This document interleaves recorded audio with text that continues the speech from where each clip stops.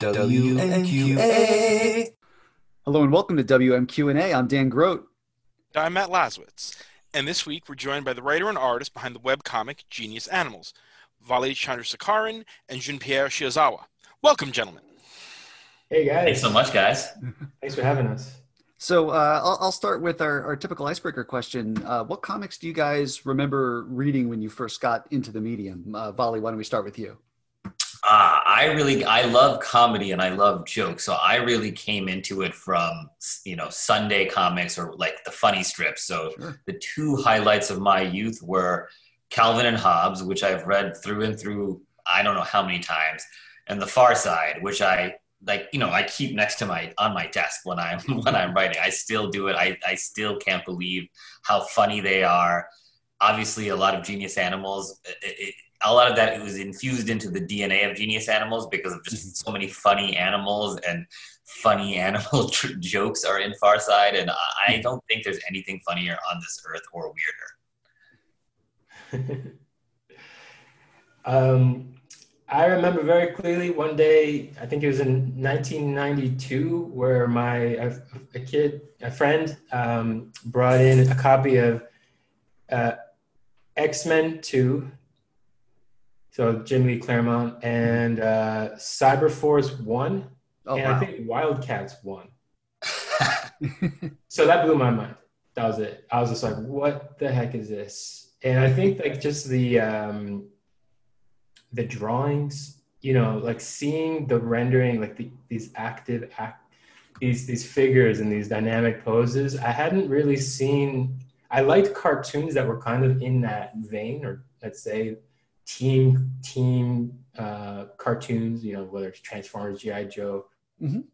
But like to see like the rendering in the comic book form, I actually had never really seen that. I just comics sort of passing by until then, and yeah, so I never forgot that, and I ended up going I ended up looking for in a comic book store afterwards, soon after, and I was on the Image Comics kick pretty early on. I was especially Jean-Pierre. You've lived all over the world. Obviously, you're half French, you're half Japanese, grew up in America. I was like, those are three very, very different kinds of graphic storytelling. So I was kind of interested to see, what your influences were going to end up being, because, you've got the whole kind of global buffet right there. Yeah, I don't know about you guys, but like my dad would have these like incredible books in the house, like in the basement library or like on the bookshelves, that I just totally ignored, like just really, at least until a certain age. Mm-hmm. And it turns out that he had the entire Tezuka Buddha, like the Life of Buddha manga series, and Astro Boy, like all of these incredible manga that were just like the full set that were just sitting in the house. They were always like on the shelf that was just like a little too high for me to notice. And of course with the spine that was in Japanese characters, so it wasn't as easy for me to just pick up on them. Yeah, so my dad also had comics just in the house, like incredible masterpieces that I just never picked up on. And of course we also had like Asterix and Tintin, other comics like that. So, and of course Calvin and Hobbes too, for sure. But like as far as just like kind of floppy, weekly comic, it was Cyberforce 1, X-Men 2. So awesome.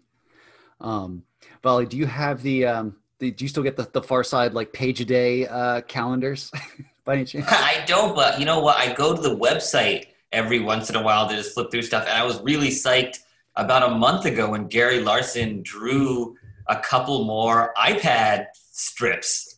It was really, really, I'm getting excited just thinking about it. Just the idea that, because he wrote in the text, he was, he sort of would draw once a year for a Christmas card or something like that. And then as he was doing that, he started to get excited about making comics again. Mm-hmm. And I got this, feeling on my skin of like, oh my God, what if he does? Because he's not that old. Like, what if he does another full run and he starts hearing it again? How amazing would that be? Like, to have done something so perfect and then figure out what's weird about the world now and then start doing it again. Like, I want to know what he hears and what he sees as strange right now. That would be so thrilling. And that's a crazy thing. You know, we mentioned specifically The Far Side and Calvin and Hobbes. Those are both strips where the cartoonists just win out on top. Like, they retired years ago. And it's not like when Jay-Z or The Who retire and it's just for like, you know, an album cycle and then they come back. Completely. I actually was trying to find a photo of Bill Watterson today just to see like what's he doing or what's he look like. And it's like, it's impossible. Like, he really appears to have just retired and is just doing whatever he wants to do artistically and living life. I've never seen anything like it. It's amazing. I'm so happy for him, but also I wouldn't mind a little more Calvin and Hobbes Of too. course. I think he's painting, or I heard that he's doing just like oil painting, but it's just for himself and for his own pleasure. I mean, they must be just incredible paintings because his Sunday comics, all of his drawing was it's so good. And you see, you know, like the covers and everything, like these incredible, like he could do anything, like dinosaurs, landscapes, like any subject. So, I mean, just, I think about like these epic, you know, monumental Bill Watterson, like wall painting murals or something. I don't know. I mean, who knows what he's doing? Yeah, like it's actually just like Calvin pissing on the Twitter bird. Yes, that's all we get to see now. Yeah. No. What if he's behind all those? Like, that's what he's doing now, is he's drawing them and putting them out on the board. Well, I hope he's getting money from them somehow. I mean, do you have a favorite Far Side? Because I know I have one. I had one that I had a T-shirt of it that I wore until it fell apart, and it's a classic. It's the Midvale School for the Gifted with the kid just pushing the door with the little sign that just says "pull," and it's like, oh yeah, that says so much about the world. Yes, I love that one. I think it changes all the time. I think my favorite one right now is an empty, silent panel where there is an open box for a pogo stick and a broken 7th floor window. And that's it. And, you know, it's so much of it is, it's so funny because there's no movement in the drawing, but it's somehow still a funny drawing. And I can just stare at those forever to try and figure out why is this funny and not sinister, and why I'm not feeling like his lines are just funny. I don't know how he does it. It's amazing. Absolutely. But, you know, you guys are here. You guys put out a webcomic this year called Genius Animals. I wanted to make sure that I, you know, pronounced the question mark that is clearly in the title. But, you know, it's this comic that starts off like a romantic comedy, but quickly turns into this meditation on conspiracy theories and animal experiments. What's the origin story of this project? So I started writing this as a movie script initially over a decade ago. I was working at 30 Rock, which was an amazing job. I loved that show so much, but the hours, we took it very seriously, and the hours were very long. And I was married at the time. I just gotten married, but my wife, who's like me, grew up in the United States, was working in India. So if I ever got off at 10 p.m., I wouldn't know how late I was going to be working, so I never made plans with any friends. I would come home, and I would kind of just not know what to do with myself, and I wanted to write something that was fun just for me. So I would put on that Art Bell, then hosted by George Noory radio show, Coast to Coast. We'll get there. I have questions. I love that show so much.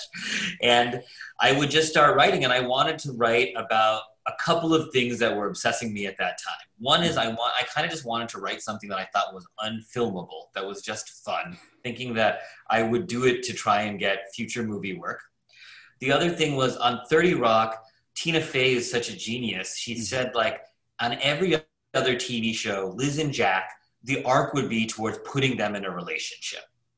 And then there would be there's always a lot of tension in them, that will they, won't they? And then once they get together, that tension, the magic is gone, right? Like on Cheers, they basically got rid of Diane and brought in Kirstie Alley. You know, it's just hard, and it's hard to break people up once they get into that relationship. And she just said, I don't want to do that.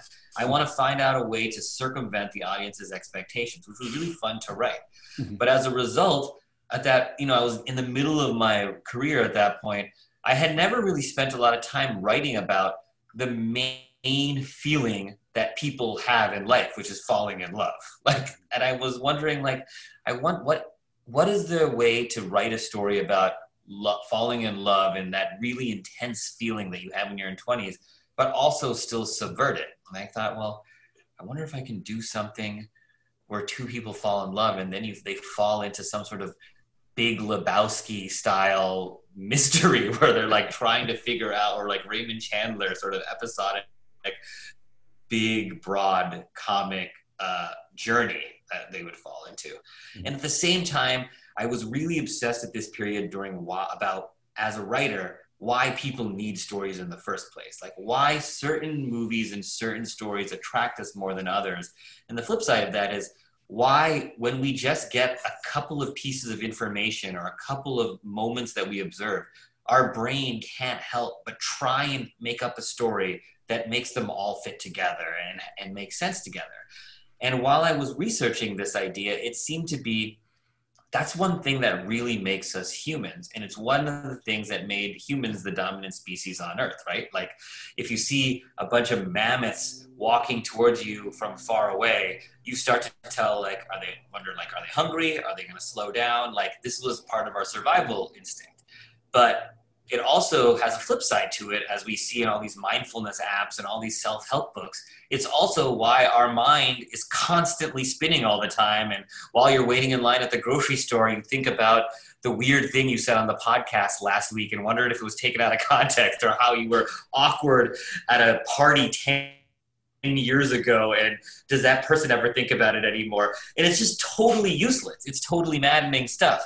And I wondered, like, okay, so we need this constant need for narrative to be human, but there's a bad side to it too. And like, what if I put the good and bad of that element within one character and made a character wonder if she was going insane or should trust her constantly spinning mind?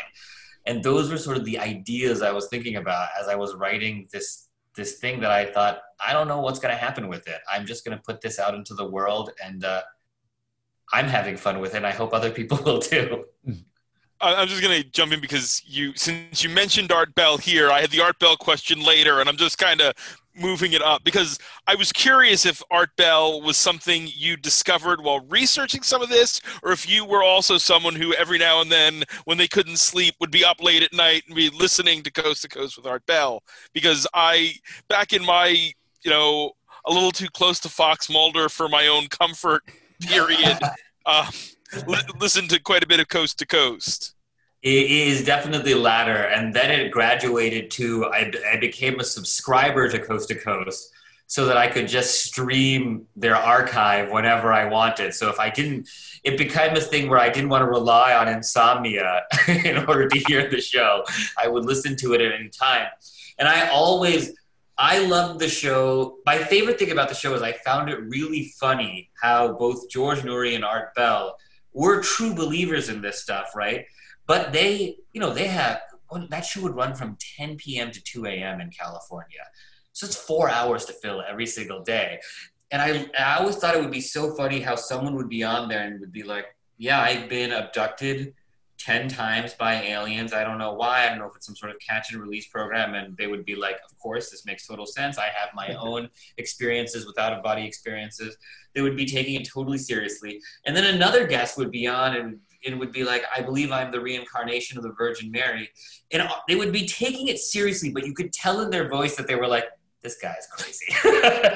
Like they had a line in their head that like, we're not the crazy people that I have to sully my show with in order to get the real news about the paranormal and conspiracies out there. I loved listening to that aspect of them. Even when and then there were times when they were kind of probing to feel like, is this real or is this something I shouldn't real? I thought it was like a Stephen Colbert-esque performance for me. Can I ask, because I never really was that familiar with Coast to Coast. So, I mean, what do you think is like the pie chart of, let's say, people that would listen to it for just like almost like comfort and like the soothing sound or almost like the routine of the show, versus the people that would listen to it and be genuinely like freaked out by the content. I mean, it sounds like every time I talked to with you about Vali, it was almost like this meditative show that you would listen to just to kind of like in the background.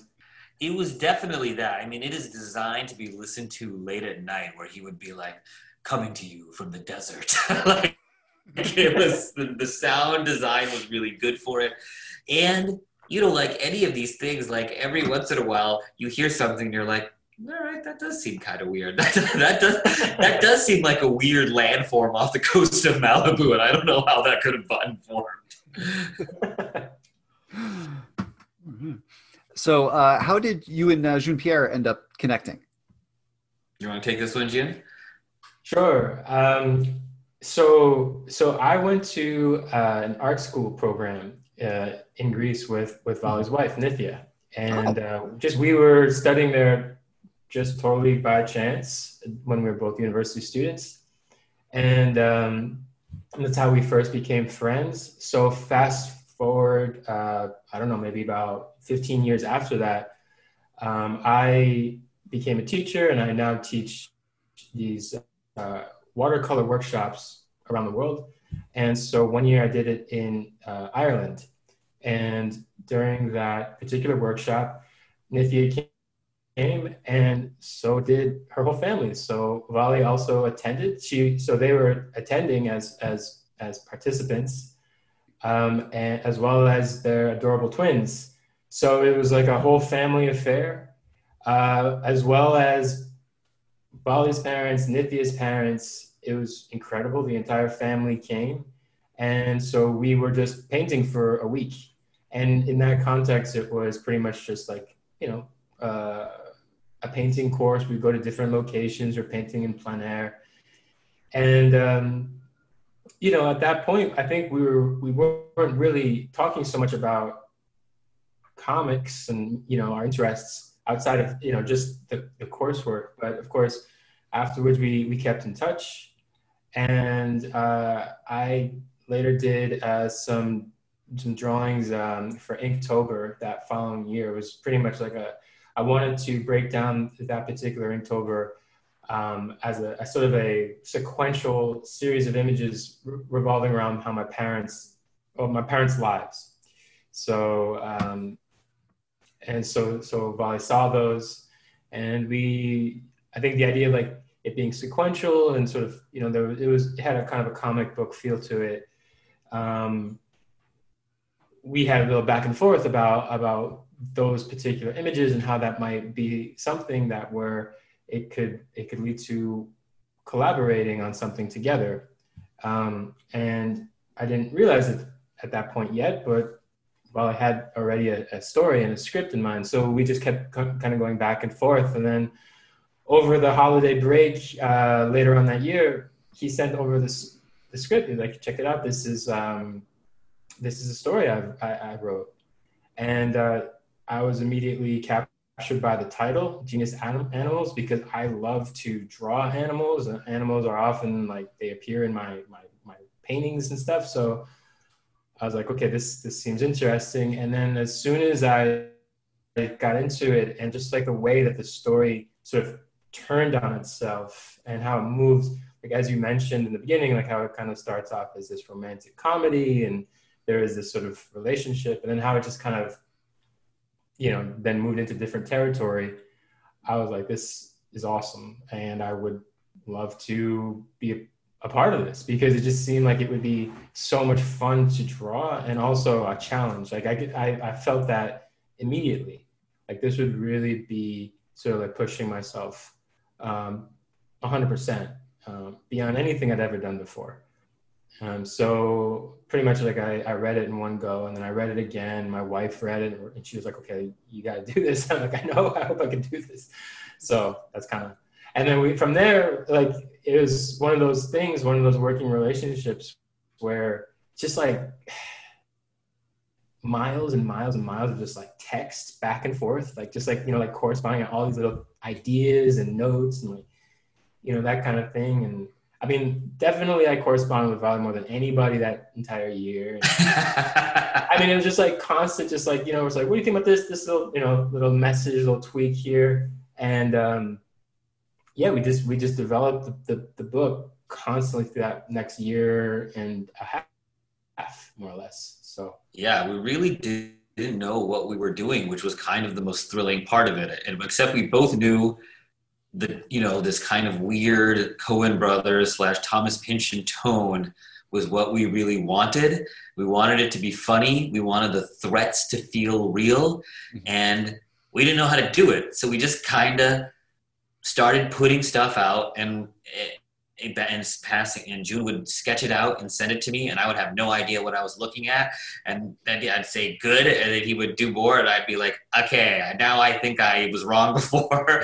And June would redraw it and refine it, and I would he would get back a section, and then we would do more, and then I would go back and say, like, these jokes aren't quite working, I don't know why. And June would say, what if maybe we're slowing down the pace too much, or we're speeding it up too much, or maybe we're hitting the punchline too hard, and the joke is not a punchline that needs to be hit like that. It should be thrown away more. So if I redraw the panel in this way, it became a really fantastic. The fact that I didn't know how to do it, and we had never made a book before, made it actually one of the more fun artistic experiences of my career, because I had been a working TV and film writer at that point for a decade.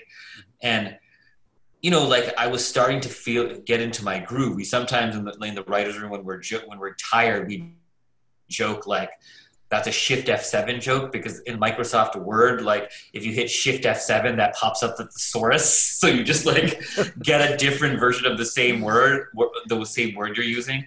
And if I felt that happening, I couldn't do that with this book, because I had not worked in this form before. And it was really fun to rediscover the like nuances of a script and comic timing in this different place, and collaborate with June in order to find it. And I think because of where we came from, we kind of made something that I'm very proud of, and doesn't really look and feel like even the stuff that we've read before. Instead, it's like a mashup of everything we've loved in our lives, from comics and TV and books and stuff like that. So, the plan was to publish this year, but, things took a turn with the pandemic, right? As they did for so many people, but yeah. Yeah. I mean, we initially thought June had gone to a con. Remember those? I missed them very much. In England, and met some publishers, and we were planning on going out with one of them. But then the pandemic hit, and it became a question of like, well, we're not famous. Like, without cons, how are two people you've never heard of going to publicize a book? And how are they even going to print these books? And at that point, we didn't even know when stores were going to open up again. Mm-hmm. And we were getting antsy, wondering like when the release date would be, because it kept feeling like it was getting pushed off, and we were at home. And finally, in the spirit of like just throwing anything against the wall and seeing what happened, which is how we made this entire book, we thought, well, what if we put it out in chapters for free online? Because we're bored, and maybe other people are bored and would like to read something weird and escapist. And I think we had the advantage of, if no one looks at it, then no one knows we tried it. So who cares? It won't be embarrassing, because we're already nobodies in this world.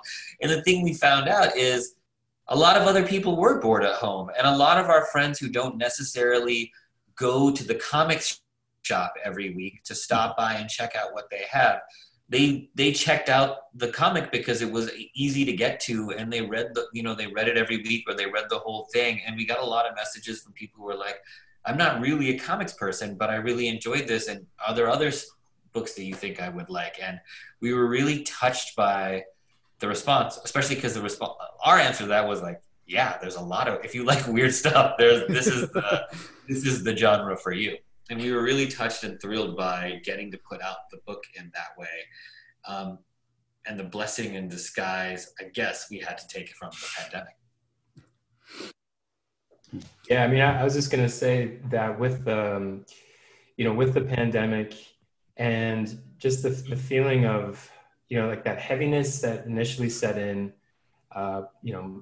just thinking back to March and April and May, where it's just like everything was like, what what is happening? What are we going to do? And I think we just both wanted to sort of stimulate ourselves, as well as like just like we had a book that was finished, and I remember we were even thinking, should we do revisions on the book? Should we, just because like we had that energy and we were cooped up, and we discussed seriously, like, yeah, we could do, maybe the story is affected by the pandemic itself. Maybe that's what happens. Maybe that's the way that the story turns, or maybe it's set in a different time, so it can sort of, we can relate to it in a different way, like, and it touches on the pandemic. And it was just like this sort of this frenetic energy. And I think a lot of it had to do with just being stuck at home, and we wanted to share it. We just wanted, we had a book that was fully finished, and we wanted to get it out in the world. And so we were just like, you know, we could actually do this. We could, and we were inspired by what so many other artists and creators have done with their books. They put it, whether they put it out just like on their own website, or they put it out on Gumroad, or they just, you know, they just sort of self-publish it. And there was also the spirit, and there still is, of just people sharing, you know, what they've done. You know, that people doing classes online, like Zoom classes, or free, you know, meditation or yoga, you know, stuff. Like people are just sort of like offering their work and their selves and their services out to just the world at large, to connect with others, because people are just, we need that contact and that connection at this point. And in a way, I think we were just like, you know, let's just tap into that too. We have our book. We want to share it. We want to hear what other people think about it, the good, bad, and the ugly. And let's just have a conversation about it, and kind of do what we're doing right now. You know, just like talk about it with others. And so that meant, yeah, we are not going to kind of go in the more traditional publishing route, at least not now. And we had to basically sort of make that decision. But then it just opened up this whole entire new avenue, which was really exciting. Like, okay, now we got to build this website and decide to do chapter by chapter, and how are we going to design the website, and you know, and all this other like stuff, which was kind of fun. And we learned a lot. So yeah, I mean, I feel like there's so many, everybody's got these types of pandemic stories, you know, like these stories where they're just sort of like in that time of frenetic energy, they're just doing stuff that they never would have considered otherwise. Mm-hmm. Yeah, no, it's interesting because these, you know, sort of, you know, things that were always in the background in terms of comics publishing, comics distribution, you know, really started to kind of fill in the gap, you know, especially during that 2-month period when there, you know, were no comics to speak of in the traditional market. So, you know, you're seeing, or, you know, I'm getting more press releases for Kickstarters, for example. You know, there's more people who are experimenting with like Webtoon and web comics in general. You know, for you guys, you know, taking this project and putting it out there, you know, what has, you know, what's the response been the past couple months?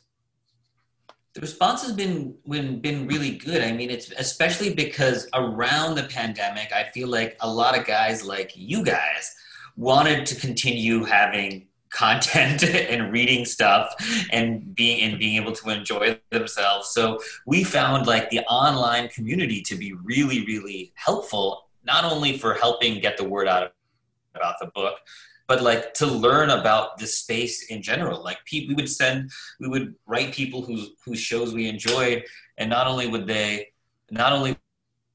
help get the word out about the book, they would also point us to other stuff that they found interesting recently. And I think that was, we found that like nothing can make fans stop being fans. And we really enjoyed that element of it. And it was a time where I think a lot of us wanted to feel our community because we were isolated in our houses and not able to go meet people who had weird, slightly different tastes from us. And that was really, really nice. And we've also been fascinated by a lot of the writing and reporting on this, because kind of, I don't know what's going to happen. Like there is a lot of changed this year in comics, and nobody knows like what's going to stick and what's gonna just revert back to these like giant powerful models and forces that existed before. I would hope that some of the changes, one thing that I think you guys and a lot of fans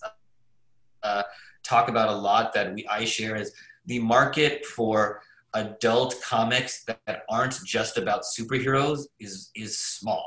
And yet a lot of people I know want to make that stuff and consume that stuff.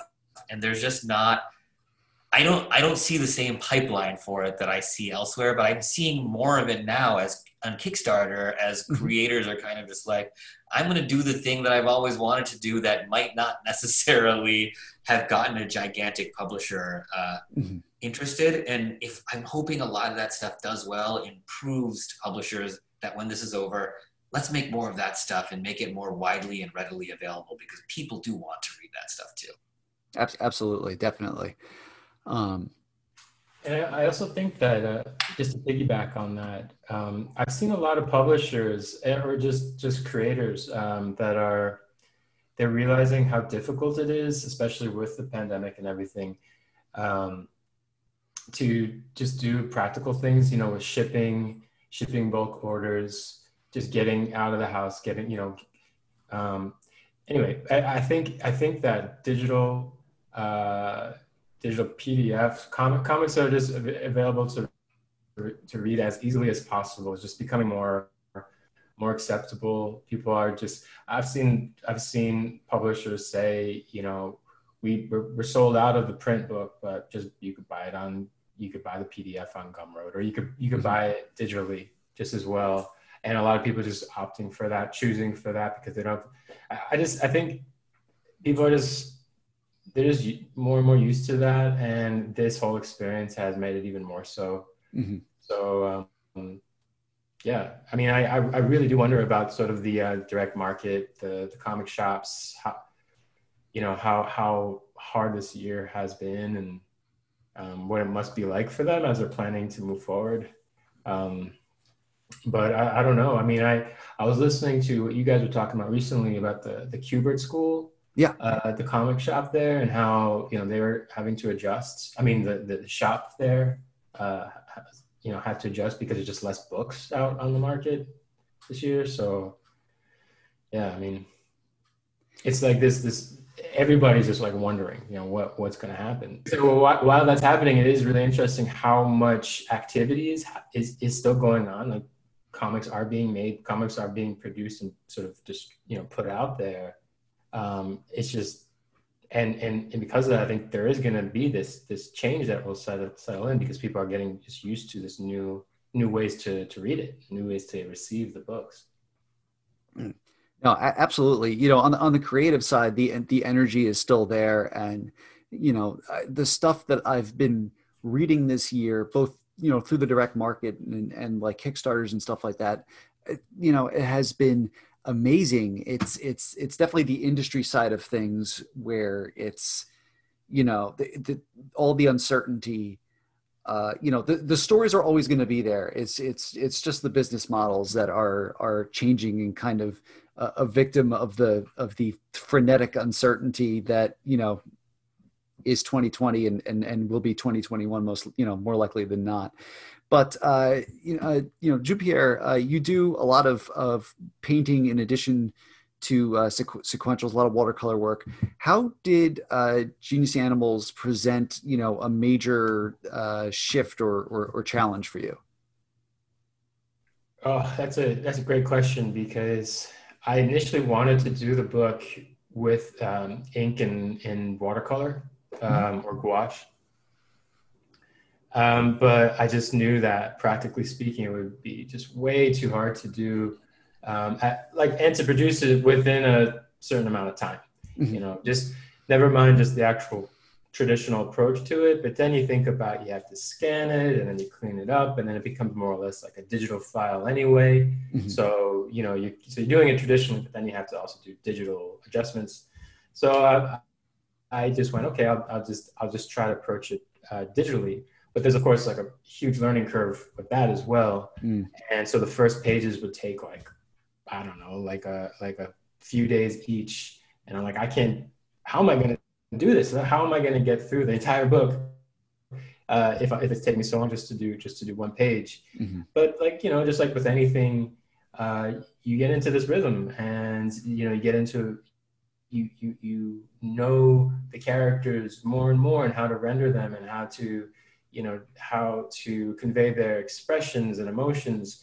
So in a way, there like a shorthand develops, and definitely I started to feel more comfortable with working digitally. And yeah, I think it ended up becoming almost like this, you know, this like systematic process where I would work through. I had like this workflow, just like, you know, just like anybody would, you know, like you kind of have, instead of, you know, like let's say the pencil or inker colorist model, I was sort of jamming everything all together out in one go. So sometimes I would just do like flats and color and then ink on top, and you know, I would, you know, or I would do like a very loose thumbnail sketch and just do colors on straight on top of that, and then ink the lines on top of that. But ultimately ended up being some sort of like a systematic workflow.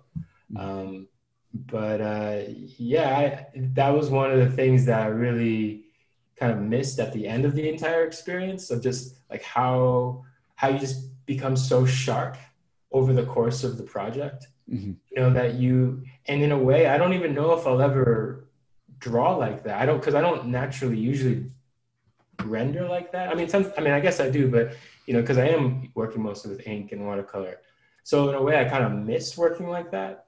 So I almost want to get back into that style or that approach at times, because it's just like such like a certain way of thinking. And I was, by the end of that project, I was like, wow, I could, you know, I could draw them so much faster and they're so much more expressive, and I kind of want to keep going. But now the book is wrapping up, you know, I'm already towards the end of it. So that was something that my friends who had, you know, who had already done graphic novels, they told me. They said, it's gonna be brutal. You're gonna be just like totally beaten down by it, but you're like, as soon as you're done, you're just gonna want to keep doing more. That was totally true. I was like, oh man, I want to do more pages. What am I going to do next? And yeah, you're just like sort of like floating afterwards. And then Bala, you've got a long history in TV, you know, as we mentioned already. You know, how was this experience, you know, writing, you know, for what became Genius Animals, writing for, you know, graphic novel, you know, different than your experiences writing for TV? You know, what kind of shifts, you know, mental shifts did you kind of have to make to work in this medium? Well, the biggest thing would be, I typically have worked on shows. My first job was on My Name is Earl. Then I was on 30 Rock, and then I was on Modern Family. And these are all really talky shows. Like, people talked a lot. There's a ton of dialogue, and that's the sort of stuff I like doing. I like writing these very hyperverbal characters. And that is not what comics are about. Like, people, you know, you want people like exchanges, but people don't really want to read a long blocks of text. So the first thing I would have to do is it was cut a bunch of text, and I would, every single time we would still think like there's still too many words. So I think there were probably 10 passes of me cutting as many words away as possible over and over again, and working with June to try and figure out what jokes we could sell without any words at all, and how to slow it down. I think the most text heavy section is the Coast to Coast parody. There's a parody of Coast to Coast called C to C of the Conspiracy Theory radio show in the book. And that's super text heavy. And I really was not able to, I just love the language of that show so much that I wasn't able to pull back as much as I maybe should have. And the other elements I think I alluded to before were, how do you get comic timing? Like, there would be times on the set of Modern Family where I would remember watching Ed O'Neill, who played sort of the patriarch of the entire family, Jake Pritchett. And I always was so fascinated by Ed's performance, because he would do his line readings where that he kind of threw them all away. He made them like a real person. I would think, oh man, he doesn't hit his jokes as hard as I thought he might. And every individual joke is maybe less funny than it could be just on that line. But because he pulled it back a little bit, the overall character of Jay was a million times funnier than it would have been had he just been pounding those jokes and telling you this is a joke, this is a joke, this is a joke. So trying to figure out how to get like Ed O'Neill's comic genius onto a page was another thing I found interesting. And, you know, if a joke is not working on set, I would sometimes get to go to the actor and say, like, why don't we try hitting this part a little bit differently? Or could you, maybe we'll rework it so it lands this way because it's not quite getting a laugh. In a comic, you don't have a chance to give a line reading. Like, everybody reads the lines in their own voice. And I have no idea if they're funny or not. Like, except for Batman, which everyone probably now does Christian Bale's voice, like, I have no idea how anybody hears any of the characters in the comic book. Mm-hmm. And that would make me crazy. Like, I was like, what if someone who's not funny is reading the book? Then they'll think this isn't funny because they're not delivering the lines right. So we had to write basically a lot of, this is not a nice term, I guess, a lot of actor proof. I wrote the jokes like that I thought were not reliant on delivery in a way. So that was all very different from how I wrote before. And it was fun to write them in those ways. And obviously, nothing that needs to be completely like that, because like June would make the drawing such that, you know, there's a character in the book, without giving too much away, that is the heir to the Bugs Bunny fortune, basically. And I wanted him to have a certain kind of vibe. And June drew the character that kind of has like a John Malkovich in Burn After Reading vibe. And I hear it that way. And I think because of his character design, a lot of that came that way, across that way too. And it was really fun. That was not a process I would typically be part of on a show, but working with June to like try and get small adjustments he would make me hear the jokes differently, and that was really fun. Yeah, I would say that the jokes came right out for me. I mean, like, as far as just from this initial script, I mean, I remember reading the script and I was laughing, and I could hear and see the characters in a way, or at least the type of characters that would be delivering those jokes and delivering those lines.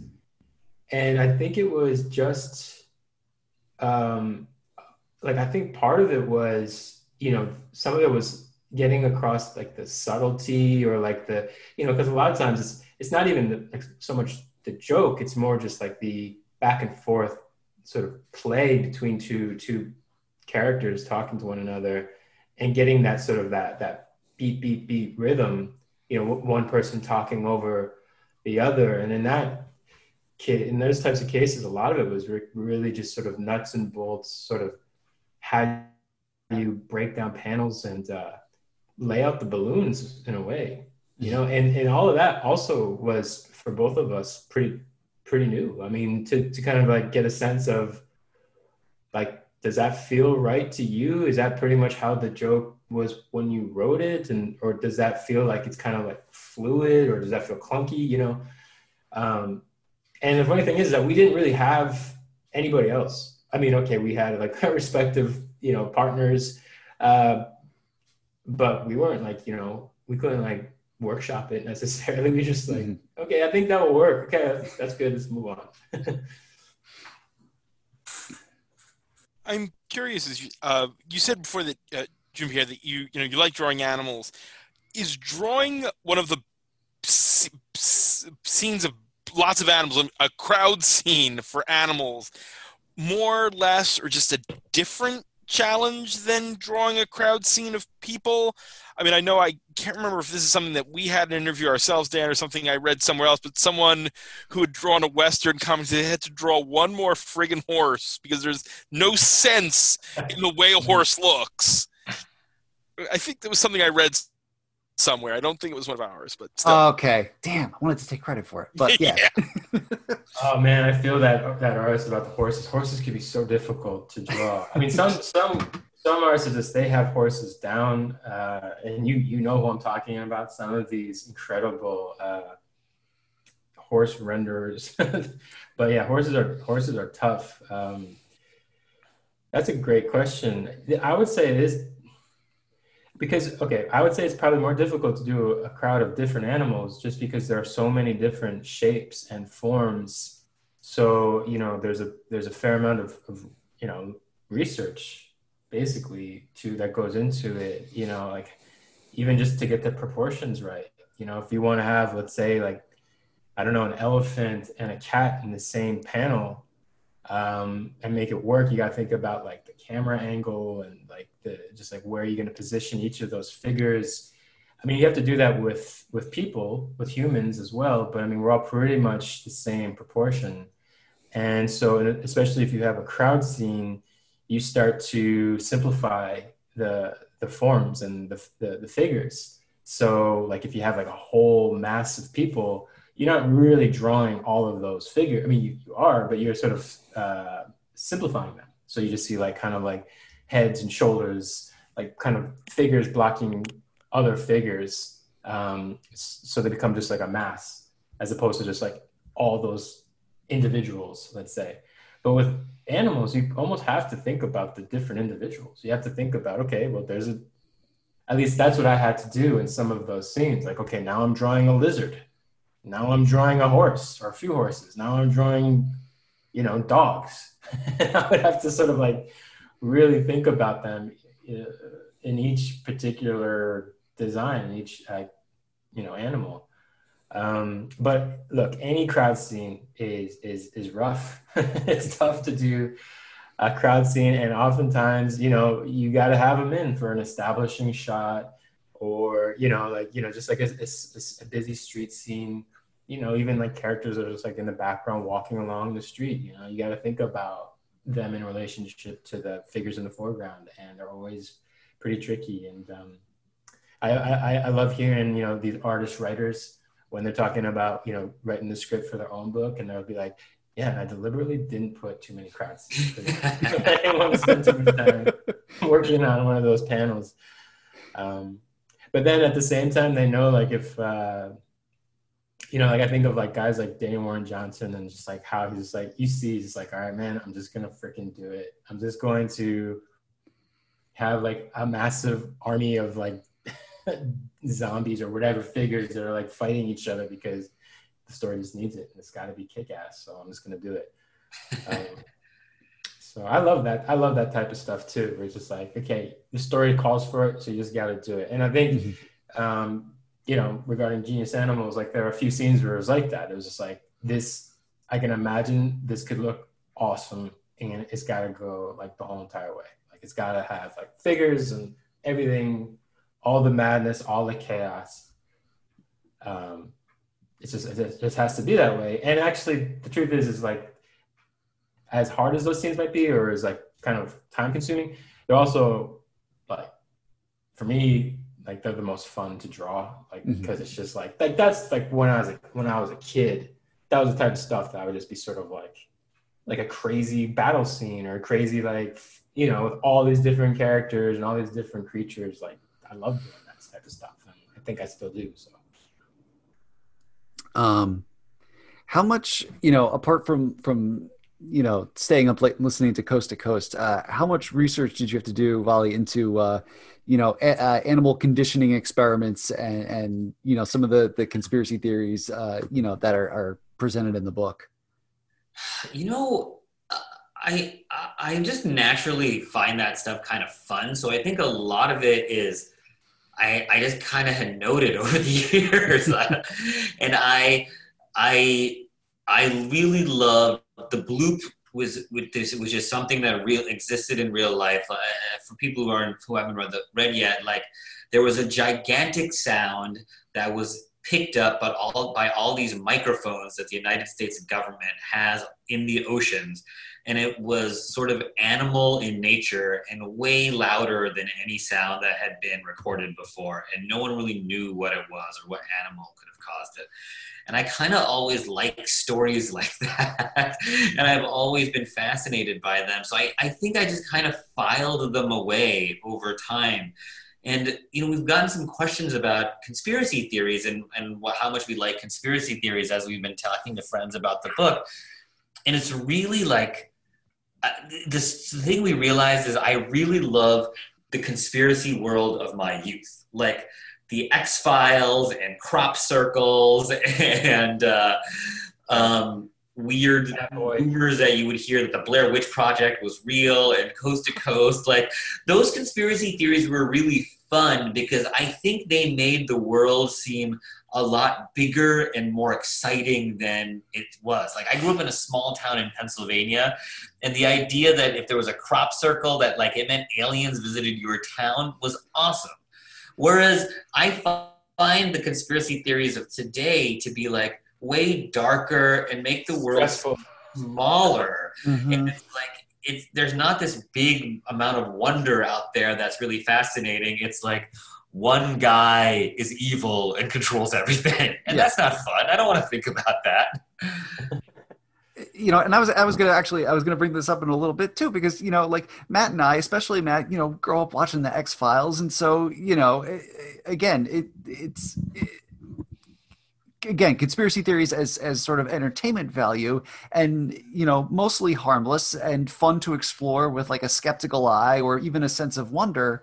And yeah, I guess you could ask when. I guess when is really 2016, but like when the hell did conspiracy series, you know, become about like deep state government pedo rings run out of pizza shops? It's you know, definitely not the same as Little Gray Men.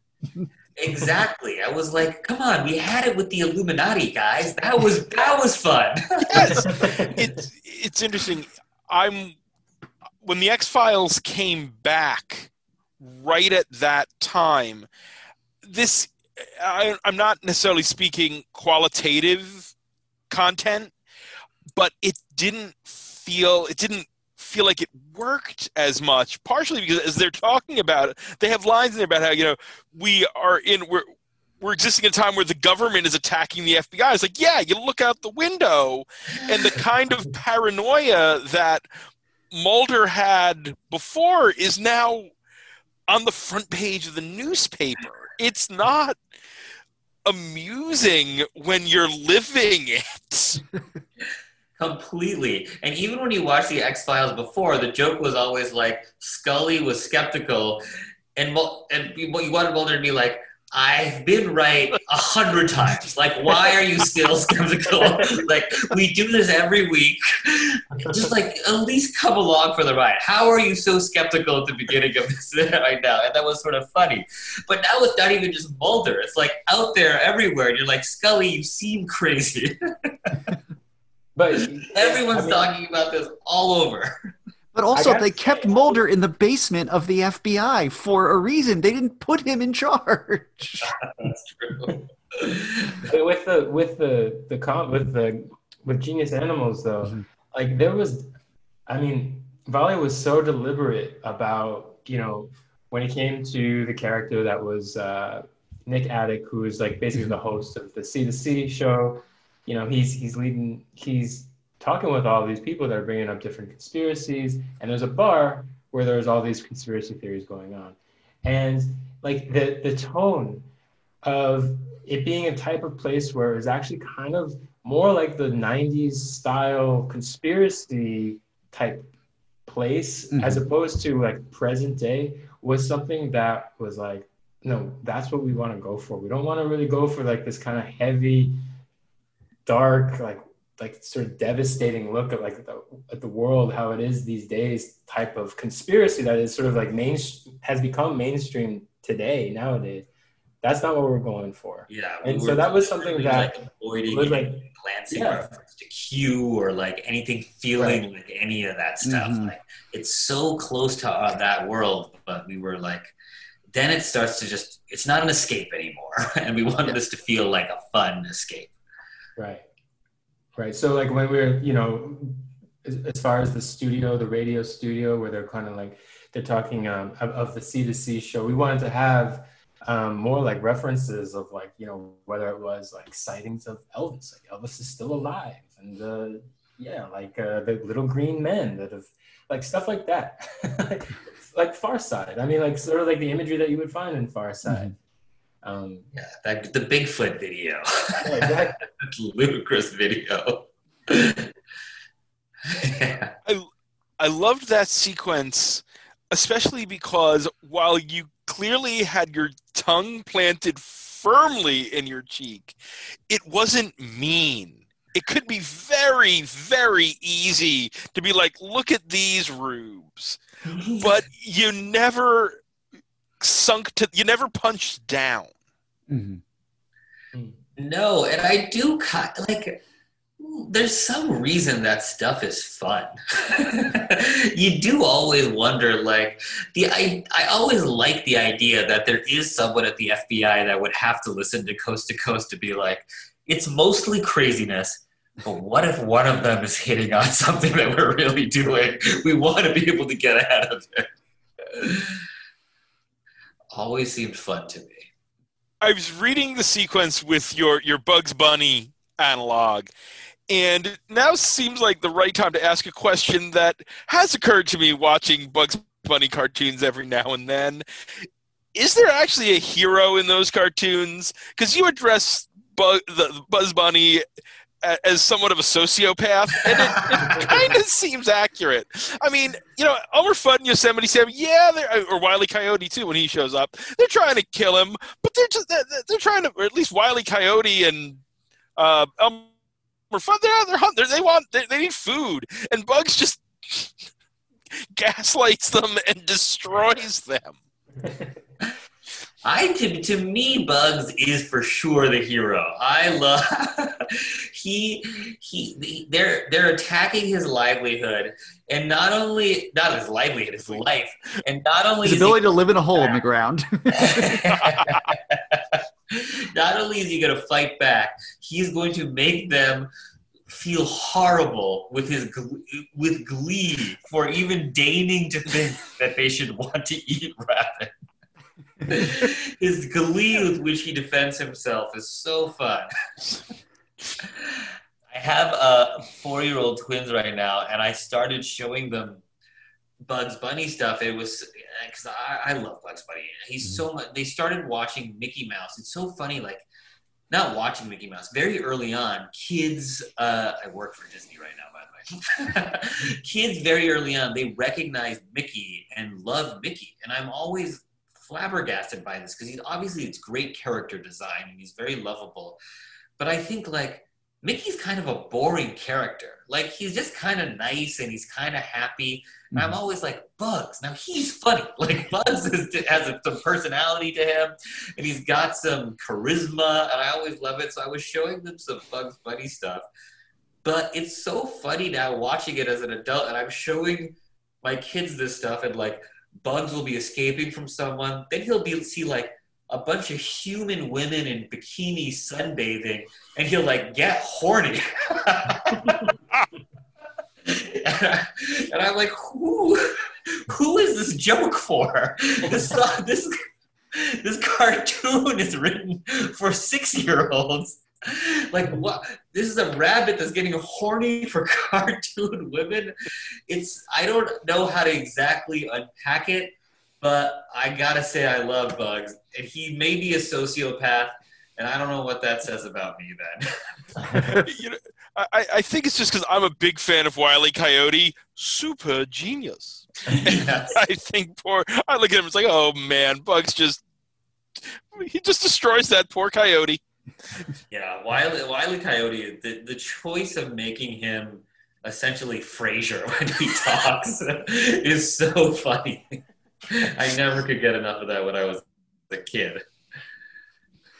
Well, now I want a version of Frasier where he just falls off cliffs constantly. I mean, Sideshow Bob is basically that. That's true. You know what? Yes. True. Yeah. Mm-hmm. Yeah. Are you ever unhappy when Sideshow Bob shows up? I could watch that man step on a rake for, a minute straight. Because it's actually happened. But another, character in the story, the lead character, Alexandra, is a film editor for a man who is very much like, but legally is not, Werner Herzog. What is it about Herzog that lends itself to comedy? I was thinking about this because, he's in The Mandalorian, and I like The Mandalorian very much, but every one of his scenes takes me out of The Mandalorian because it's Werner Herzog. It's not whatever character, I forget his name and it doesn't matter. But you know what I mean? Yeah. It's something about his intense seriousness, no matter what the subject matter. That's really great. But I also think, Herzog is legitimately funny. He's a funny person. I went to a screening of Agira, The Wrath of God, a couple of years ago, and he was there and did a Q&A afterwards. And someone asked him a question about the comedy and when people laughed. And he said, when people were laughing, and he said, one thing that was really nice was the screen was 25 years after the release, or 20 years. He said, today, it made me really happy to hear people laugh at the same things that I thought were funny all those years ago. And it was really a thrilling moment for me because I thought, oh, he's in on the joke. Like, he knows he's being funny. And that made his movies even more amazing to me because they're so serious. He always seems to be, in on the joke. He seems to be just so aware of every little thing that he's conveying, whether it's just like awe or confusion or like a revelation or just like shock. Did you guys see that clip? There's a clip that I think he's talking about the languages that he knows. And he's like, I will never speak French unless like there is a gun to my head. And that in and of itself is funny, like him saying that. But then he brings up this story of where he actually was forced to speak French because he literally had a gun to his head when he was filming in the Congo, I think. So you're like listening to him like, yeah, he's never gonna speak French. Why would he speak French, this German guy? But then he brings up like this sort of just very real, scary, traumatic incident in his life where he had to speak French to basically survive. Yeah, these rebels like captured him and were trying to talk to him and saying like he doesn't know what you're saying, and they had like a machine gun to his head, so he finally defended himself in French and saved his life. And then he was like, ugh, but it was awful. Such a puerile language. I was like, I don't know. I mean, I'm at my desk where I write right now, and the Werner Herzog box set is always close to me. It's the first grade. But I was just gonna say, anyone who could deliver that one monologue he has in his one cameo in Parks and Recreation is so clearly in on the joke. Yes. And I think that was pretty much the aesthetic where it's just like right away, you got to have, so Werner Herzog is a key character in the story, and also Bugs Bunny is as well. Like he is also pretty, so like just having that bridge between, and there's actually a lot of, in ways, there's maybe some similarities there. Just so we're just like how to kind of tell the story or thread that needle to kind of convey both of those characters or both of those figures in the same world. I like the idea of people listening to this show now and being like, what is this book? What are they talking about? I'm also just like in the back of my head thinking about Werner Herzog running Bugs Bunny lines like, anti-Astinka. Yeah, I mean, honestly, if he made a documentary about Bugs Bunny, there's no amount of money I wouldn't pay to see it. Absolutely. Well, as we're kind of cooling down, what are you guys both reading right now? I am reading this book that I feel like everyone read 6 months ago. It's called The Splendid and the Vile. It's this biography of Churchill during World War II. And it's sort of like one of my favorite genres of book because it's the story of a crazy person being crazy all the time in crazy circumstances. And just like Churchill during World War II, the stories that built up around him, he's just a functional alcoholic who just wakes up in the morning, starts drinking champagne, drinking all day, making people stay up till 4 a.m. with him at night, drinking port while he like writes telegrams to Roosevelt begging him to enter the war.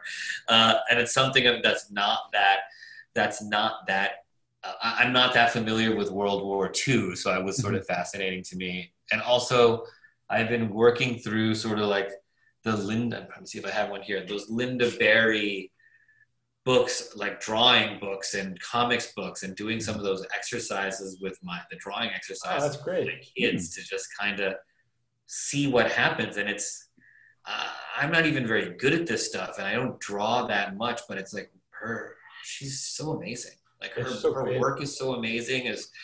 It makes me rethink what a comic book is and what a book is, and her central thesis that everyone is a creative being and has something interesting, artistic to do is like so fascinating. And drawing with 4-year-olds makes it immediately clear that she's totally right.